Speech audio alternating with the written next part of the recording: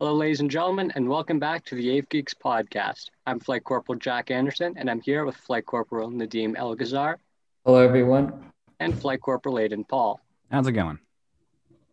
And for this week's episode of the Ave Geeks podcast, we'll be interviewing my brother, Connor Anderson, about his experiences with aviation college. He is a former Warrant Officer Second Class from 102 Squadron Air Cadets in Barrie, and he is currently in his third year in the aviation program at Sault College in Sault Ste. Marie, Ontario. So, how are you, Connor? Good, good. Happy to be here. All right, so we have a list of questions here, all about getting into aviation college, what it's like in aviation college, all of that. So let's get started with our first question. What grades are required to get into an aviation college? Well, obviously you need to be pretty good academically to get in. Even not just to get in, but once you get here, you got to be on top of things. So I believe when I was just looking at this earlier, the requirement for our program, you have to some of the prerequisites in terms of high school courses is you need grade 12 college math, and you need grade 12 college physics and English as well. And then they recommend you take the university level ones too for if you're in high school. So that's what I took when I was in high school. I took university level algebra, university calculus and vectors, and then university English. I believe my average in high school is around 90% in grade 12. So I didn't really have a problem getting in because I think the lower limit for getting into a lot of these programs is like 60%. So that's like the bare minimum. But if you only have 60%, there's probably a lot of people that accept before you. So I'd say you'd want to have the highest marks you can get, probably at least a 70 or an 80 realistically to get in. So that's probably about the minimum, what I would say. And I'd imagine it's the same at Seneca and Confederation as well. Great to hear. So I'm sure that's a common question that most people have. And first of all, I haven't got a chance to say great to have you here. And I guess the next question is, do you need to have a pilot's license before attending an aviation college? and the answer is no. You don't. So when I came here, I didn't have a pilot's license at all. I went for a FAM flight when I was 13 or 14, and that was it. So you can come in, you don't have to have any experience at all. I know actually at my program, if you have, they'll accept you if you have a private, and they'll do a modified training schedule for you. But if you have a commercial, they won't accept you, a commercial license. So they're sort of anticipating you coming in without much background or experience really. So they mold you the way they want you to be, and that's pretty well it. I think again, like all the other schools are pretty well similar. Seneca and Confed, I imagine, are similar as well. I know there's some schools out west where you have to have a private license to get in, but here at the Sioux, it's not the case. You can come with no experience required. All right, then. Well, what does a typical day look like in an aviation college? Well, it depends what year. So when you first start out, when you're in first year, in first semester, at this program anyway, all you do is academics. So you don't get to start flying until the second semester, which is after Christmas. So essentially, you've got 5 days a week of classes, and that can vary. Some of the days are a lot longer than others. Like some days you'll have 8 hours of classes, and other days you might only have one or two classes. So the first semester is pretty hard. They're just trying to weed out like all the weaker students in the first semester. So it's definitely pretty challenging. Once you get into second semester, pretty well until you hit third year, during the course of the school year, you'll do half of a week will be in the classroom. Usually it'll be like Monday, Tuesday, Wednesday afternoon in the classroom. And then you'll have Wednesday afternoon, Thursday, Friday will be flying. And then Saturday, Sunday, there's a potential you can get booked on the weekends as well. So you don't really have many days off really when you're in this program. It's a pretty work intensive program. So don't be expecting to just coast through this program, is what I can say. On a day-to-day basis, I guess like when I was here before COVID, when you're at the school and you're on campus, I know some of the days were long, especially because they try to put all the academics on one half of the week and then all the flying on the other half. So the week or the part of the week you were in class, they were very full days. Like you would be there for an 8:30 a.m. class and you'd go pretty well until 5:30 in the evening, and you'd get usually like an hour at lunch. But those were some of the longer days, were the like 9 hour days. So they could be pretty exhausting at times for sure. So how often would you typically get to fly in an aviation college? Well, that's a good question, actually. It all really depends. There's a lot of factors involved. I know when you're first starting out, like you don't get to fly at all in the first semester. You're just doing academics. But once you get into the second semester and you start flying, like I said, you're in class 3 days a week, so that leaves 4 days a week that they could book you for a flight. Typically, when you're first starting out there in second semester, it would be, maybe once or twice a week they would book you, because the instructors, it's usually the instructors who will book you personally. So it depends what your relationship with your instructor is. Like at first, they don't really know what you're like. They don't know how serious you are, or what, if you like to be booked a lot or if you prefer only once or twice. But then once you get farther along and your instructor, the instructors do pick favorites. So that's why it's always good to be in your instructor's good books, because then they'll be more receptive to you. Like if you really want to get going on flying, they can book you 2, 3, 4 times a week if you want, sometimes more. I've had weeks where I've flown a lot. Like over this past March break, I think I flew maybe 8 or 9 times over the course of a week. So it was really busy. It was like 15 or 20 hours in the plane. So, and it all depends. Like it depends where you're at and you're flying. When you get more towards like longer flights, if you're doing a lot of cross country flights, they'll book you a little more, because all you do is you do the planning, you go up and you do the flight and you come back, and that's pretty well it. But there's a lot of factors involved. So well, I know another big thing that you've been telling me about is the weather has a massive impact on that. So where you are right now, would you say that the weather, affects it a lot? Like you get canceled flights on a very often basis, or is that sort of a rare occurrence?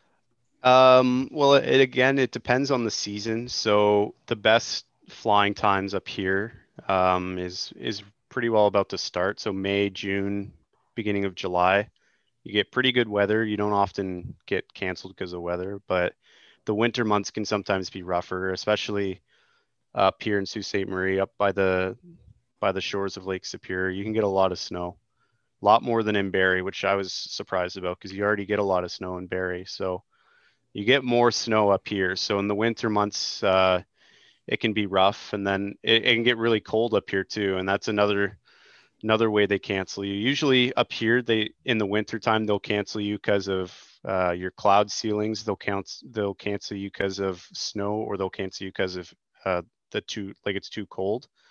So those are the big reasons they'll cancel you in the winter. But in the summer, usually it's just rain or ceilings. That's all they can really cancel you for.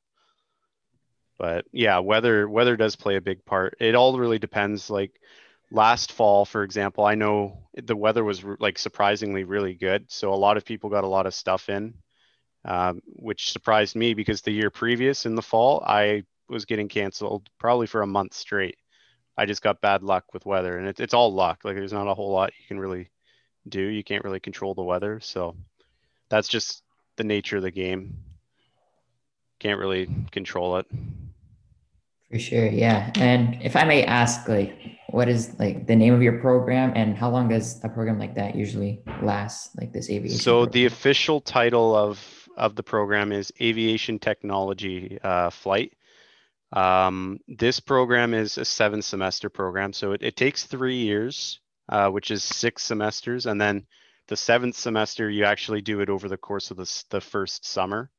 So the first summer you're expected to stay in Sault Ste. Marie to fly. Usually people will just stay the full 3 years throughout the summer, just because if you get delayed because of weather, you'll be behind. So the best months for flying are in the summer. So it's in your best interest to stay. So pretty well for 3 years straight, you're pretty well going to be here in Sault Ste. Marie. And for me, just because of COVID, it'll probably be a little bit longer. The pandemic's really screwed everyone up. So there's that. I can't really control that either. So definitely interesting times we're living in. So yeah, a lot of stuff out of my control. And then, so how often do students get access to the same high-tech sims that pilots use, if they do? They aren't exactly the same that they use at Air Canada, for example. Like at Air Canada, they've got the full motion simulators, which are really cool. And because they're so lifelike, you can actually log time in them. Because there's essentially no difference at the Air Canada simulators. Here they're a little different. Like they're pretty realistic, the ones that we have, and we actually just installed 3 or 4 new simulators over the course of the last year, I think. So we have a lot of simulators now. Obviously, they're not full motion. Like those are really expensive, first of all, to buy, but also to operate. But ours are pretty state of the art.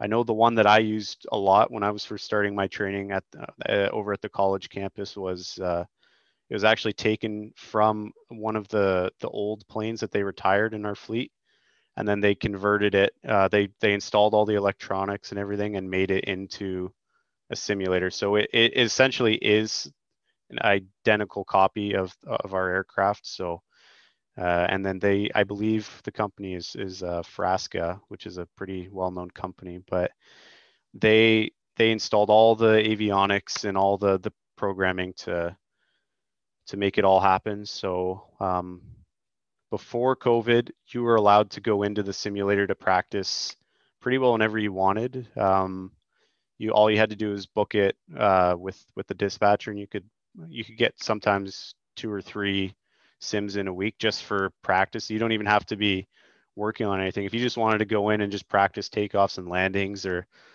our plane is rated for aerobatics. So if you just wanted to go in and practice loop to loops or something, you can do whatever you want. So that was pretty good. But the only problem is with COVID now, they're trying to really restrict like people like going places non-essentially. So if you still have to do lessons in the sim, or you have to go in there with an instructor to work on something, they'll let you do that and they'll book you for that. But unfortunately, as of right now, they don't let you just book it for like practice on your own time, which is, it's too bad, but I can kind of see where they're coming from because of COVID. It's nothing we can really do about it. Yeah, let's hope this whole COVID thing's solved pretty quickly, right? Yeah. Yeah, I hope so. So next, you have told me quite a few interesting stories from your time up there. Are there any that you think you can mention here on the podcast? Yeah, there's a bunch. Actually, one just happened today. I wasn't out there, unfortunately. I wasn't booked today, but so actually you might hear about this on the news potentially, or if you look around, but one of the water bombers that is stationed up here, like the Ministry of Natural Resources has their water bombers, but he came in for a landing today and forgot to put down his landing gear. So he landed without putting down his landing gear. Pretty similar. There was a moment like that happened in the show Ice Pilots. Have you seen that episode over in Turkey where they landed the water bomber without wheels? That happened basically here today. So they had to actually shut down one of the runways at the airport because of that. So I've seen a couple videos of that. I could probably send it to you later, actually. But so that happened that was just today, actually. That was kind of cool. I have to admit that's a little ironic, though. A firefighting plane crashing on the runway, that is a little ironic. Yeah, and they're rated to be on the water. Like they usually can land on the water, it's funny because literally half a mile off the end of the runway is water. So it's like he could have just landed in the water, but no, he just decided to put it on the runway without wheels. So that happened today. I don't even know if I'm allowed to mention that, but it's I thought it was pretty funny. In terms of like me personally, obviously, we've had a lot of cool moments. Like when you first go Oh yeah, I'm just reading in the chat. Cadors, yeah, there's definitely gonna be a report filed about that. So yeah, it'll be interesting to see how that whole thing gets resolved. I know some of the instructors who work at our school, they work or their main job is working in the summer as a firefighter with the ministry, and then in the winter months they instruct with us and they do check rides and whatnot. But I know a lot of them were out there today and they were all really busy trying to get this plane off the runway without any wheels. So it'll be interesting to see what happens there. But I know in terms of more like stories at the college, there's so many interesting stories that happen. And, I've only been here a couple years, and, if you ever come here, you and your buddies in the class will all have different stories that happen. And like whenever you get to go on cross countries or get to fly out in the practice areas by yourself, there's always cool little things that'll happen, or, just little things like I know a couple weeks ago when I was coming back from a cross country. I was up in Wawa, I think. I was coming back south, and there was a plane who did not have an ADSB on board, which is essentially ADSB is sort of like a transponder that's like that will alert other aircraft of your position. So he did not have one on board. So we were just flying back to the airport, and he must have been like 200 feet below us and like right below us, and he was way too close, and he never made a call on the radio, never said anything. So we almost had a near miss with him, and my instructor didn't see him either. He just came out of nowhere. I think it was like a little float plane or something. But like just little stories like that, you'll always have little things happen on every flight. So it's fun. You have a lot of stories by the end of it all. Well, I remember my favorite story from you was the one where you were doing, I think, one of your first flights and you heard the bird cannon being fired Oh and yeah. you felt like the engine backfired or something. Yeah, Going to so mention that, yeah. yeah, like I don't know if this is just a thing at the Sault Ste. Marie Airport. I'm sure a lot of airports have it, but I know at the end of one of the runways here, they have a bird cannon because there's a lot of birds in the area. So it doesn't like shoot the birds or anything, but it's just a loud bang to get the birds to buzz off, sort of. So and it's right next to the run up area. So before you take off, you have to do a run up of your engine to make sure that it's working, and just so you can see what the engine is feeling like at full power before you actually get in the air. So very important step. So I was in the middle of doing the run up and going through the checklist, and then out of nowhere, I it must have been the first day of the year that they had the bird cannon up because I hadn't heard it lately at all. So it just was like banging all of a sudden. So I was like, oh, like crap, like my plane's backfiring or something. And then like it happened like every 15 seconds. So it's like, that's kind of strange, that's every 15 seconds. And then I look like behind me and I see the bird cannon. I'm like, oh, that's what it was. So it was just the bird cannon, but yeah, I like have to say, there's so many little stories, like I can't even think of them all. I'm sure I have a lot more interesting ones, but yeah, I have I'd to have to. say, if that was one of my first flights, I would be very scared if Yeah, that like was my. I didn't know what it was. Like I'd already been solo at that point, so I was flying a solo flight. So you have enough experience to fly by yourself, but you don't have that much experience really when you're first doing your solo flights. Like you know enough to get by, but you're not a licensed pilot yet. So it was it was an interesting experience. I'll say that. Yeah, no doubt. For sure. And this is probably the question that everyone is probably will enjoy. What's your favorite like your personal favorite plane to fly and why?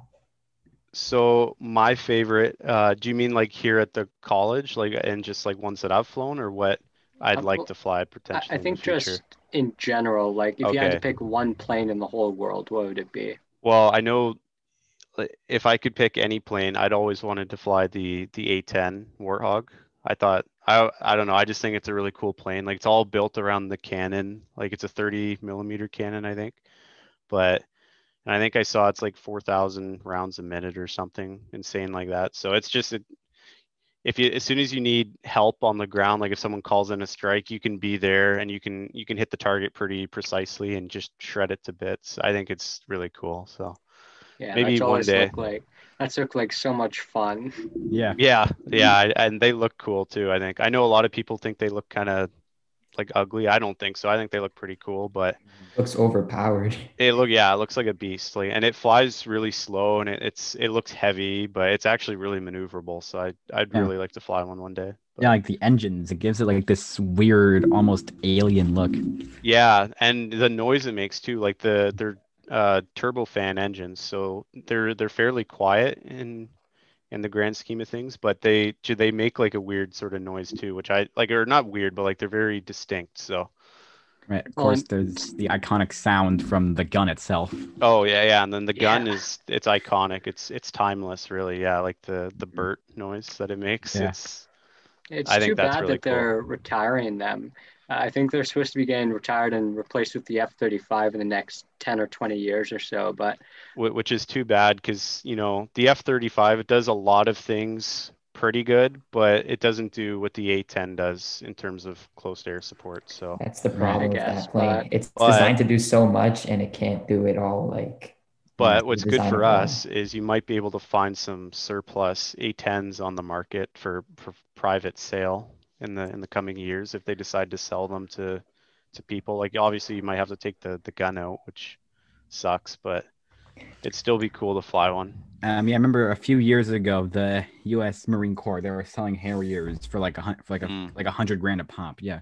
Yeah, I heard about that. And I think that the British, the Royal Air Force is selling them too. So you could pick one up for, pennies on the dollar, which I thought would have been pretty neat. But well, $100,000, that's barely anything. Like these things were what, 50 million when they first came out, give or take. Yeah. yeah, you know what? I think they probably would have been more than that. Like $100,000, you could buy like I think the planes at my school cost $100,000. So it's probably more expensive than that, but still majorly discounted from what it could be. So Mhm. yeah. All right. That Well, that's a good question. I think everyone who flies has a different answer to that question. What are your guys' answers? I've never actually, I don't um, actually know. that is a tough question to answer. Yeah. I'd have to say maybe like the F-18 Hornet, the ones that the Navy uses. I've always found those really cool. I think even better would be the F-14, the one from Top Gun. Those have always Yes. been cool, like the symbol Yeah. of the 80s, pretty much. Mhm. Sure. Mine might be uh maybe the F-22 Raptor. And that one's Yeah, really the cool. Raptor's cool. Yeah. Yeah. Yeah, I'd probably go for either Spitfire or maybe an SR-71. Those are both really awesome planes. Yeah, the SR-71 it's pretty neat. I know, Yeah. and to anyone who was around when I was still in cadets, when we went on the Washington trip, I know we saw it at the Smithsonian. They had an SR-71 there, and it's bigger than you think. Like, it's really big, but it was like the centerpiece of the whole museum. So it was really neat for sure. That's got to be cool. All right. Well, thank you for being here, Mr. Anderson. Thank you for answering all of our questions. But unfortunately, that is the end of our time for this evening. But before we go, we just want to quickly have a word from our sponsor. This podcast is made possible by the 102 Squadron Air Cadets. Right now, we are unable to do our normal fundraising due to the pandemic. So instead, we made a Squadron cookbook. All three of us are members of the cookbook committee and have seen the months of hard work that have gone into it. It includes recipes for almost every cadet, officer, and member of staff. Books will be available for pre-order soon in less than a month, so keep your eyes peeled. When we say that these are going to be done soon, we truly mean that they're going to be done soon. We just had another meeting about it the other day, and they've completely finished writing, editing, doing all that. All they need to do now is set up the interface so that they can sell the books online, and then we just need to send it off to the publisher and get it published. For sure. We've been saying soon for a while now, but we're just like waiting for Now it's the actually commanding soon, officer's blessing, and that's it. Yep. And with that, that has been this week's episode of the Ave Geeks podcast. Thank you, and we'll see you next time. Have a good Have a one. good one.